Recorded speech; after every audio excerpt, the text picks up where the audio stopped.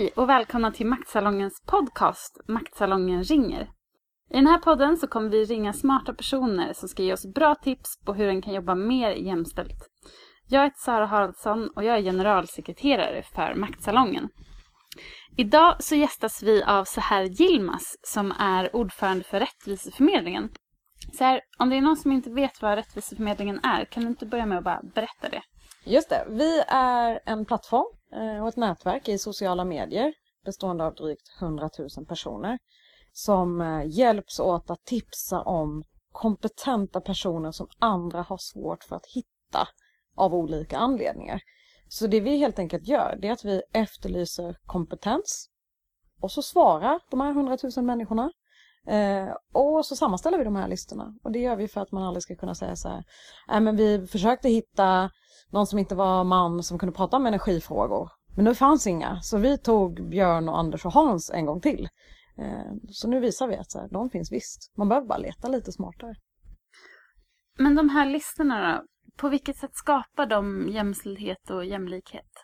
Jag tycker att de gör det på 3 sätt. Det ena är att visa att det här med liksom de stereotypa föreställningarna som man har i sitt huvud. Alltså när man tänker så här, vd, då kommer det upp direkt en bild på en man i mitt huvud. Eller förskolepedagog, ja men då kommer det upp en bild på en kvinna i mitt huvud. Det hjälper till att liksom byta ut de här stereotypa föreställningarna, de här bilderna. Och när det gör det så är jag övertygad om att också att man slutar leta efter det första man tänker på. För bilderna börjar se så himla olika ut. Så då tänker man så här, vad är den bästa kompetensen vi är ute efter? Eller vad är det vi egentligen behöver i det här sammanhanget? Så det är väl det ena. Jag tror att vi bryter ner stereotypa föreställningar genom att göra långa listor på personer som kan saker som bryter mot normen.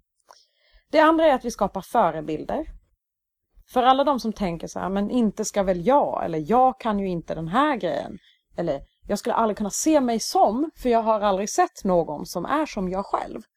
För alla de där gångerna så skapar vi förebilder som visar att det går visst att göra något som du kanske tänkte att det inte var till för dig. För vi är liksom övertygade om att if you can see it, you can be it. Och det där liksom visar vi genom de här listorna. Och det sista är att vi gör jämlikhetsarbete och jämställdhetsarbete lite mindre jobbigt för de som tycker att det är superjobbigt att hitta andra personer att tillsätta i olika sammanhang. Så istället för att man ska behöva gå omkring och ha ångest och känna så här, men jag känner ingen och det går inte och nu då tar vi Anders en gång till liksom. Så ser vi helt enkelt till att på ett konkret sätt genom de här listorna säga, det där är inte så himla svårt. Kolla här, vi har hjälpt dig. Vi har hittat 36 andra som skulle kunna platsa i det sammanhang som du letar till just nu. Det är ju många som har problem med att, som du säger, så här, när man ska ha en panel eller en debatt eller någon som ska stå på scenen, så var man så här, men Anders var ju så himla bra förra året, vi frågar honom igen. Om man är en organisation som har det här problemet, att det alltid blir ju samma personer om och om igen, vilka är dina 3 bästa tips för att ändra på det? Mitt första tips, det är att börja liksom från andra änden, att börja där det känns svårast. Ofta när vi ska tillsätta en panel, då börjar vi ringa de där som vi är helt vana vid att ringa. Och så blir det kanske då Anders gånger 4. Och så tackar alla Anders ja. Och sen börjar det liksom bli lite så tidspress. För då ska man hitta den där sista kvinnan i det sammanhanget till exempel. Och den jakten på den kvinnan blir ofta lite stressig. Det blir lite svettigt. Och framförallt man får skämmas när man inte lyckas. Så vi brukar tänka att man ska börja med det svåraste. Vad är det som känns knepigast att tillsätta i det här sammanhanget? Ja, men börja där. Lös det problemet först. För då kommer de andra namnen ändå finnas där. Ni kommer ändå ringa de där vanliga som ni alltid brukar ringa eller som ni redan har en upparbetad relation till.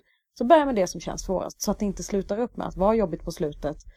Och så panikringer man kanske en kvinna och så kan inte hon, så blir man så här, men du måste! Ja, så slipper man den grejen. Det andra är att börja fundera på varför blir det så här varje gång? För ofta när det blir liksom likadant i varje panel eller i varje föreläsarlista eller vad det nu skulle kunna vara, så kanske man inte funderar över, men okej, vad är det beror på?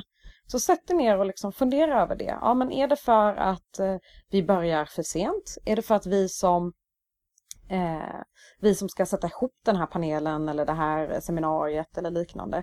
Är det för att vi bara känner en viss typ av personer? Alltså fundera över det och liksom åtgärda de grejerna. Det tänker jag är det andra. Och det tredje är att fråga de som tackar nej.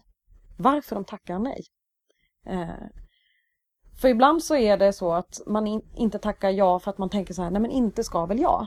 Och är man då till exempel kvinna och inte är van vid att få agera expert, och så vet vi att 75% av experterna i media är män.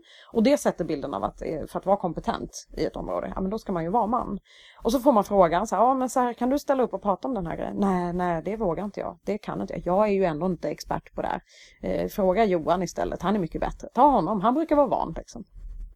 Så ställ frågan så här, hur kommer det sig att du tackar nej? Är det någonting vi kan göra för att du inte ska tacka nej i det här sammanhanget?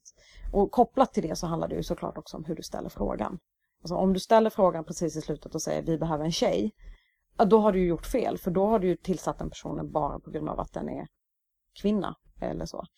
Utan förklara istället varför. Ja men vi tror på din kompetens, eller det beror på att du kan de här sakerna. Ja men så, att ställa frågan på ett mycket mer smart sätt helt enkelt. Så det är väl mina 3 tips.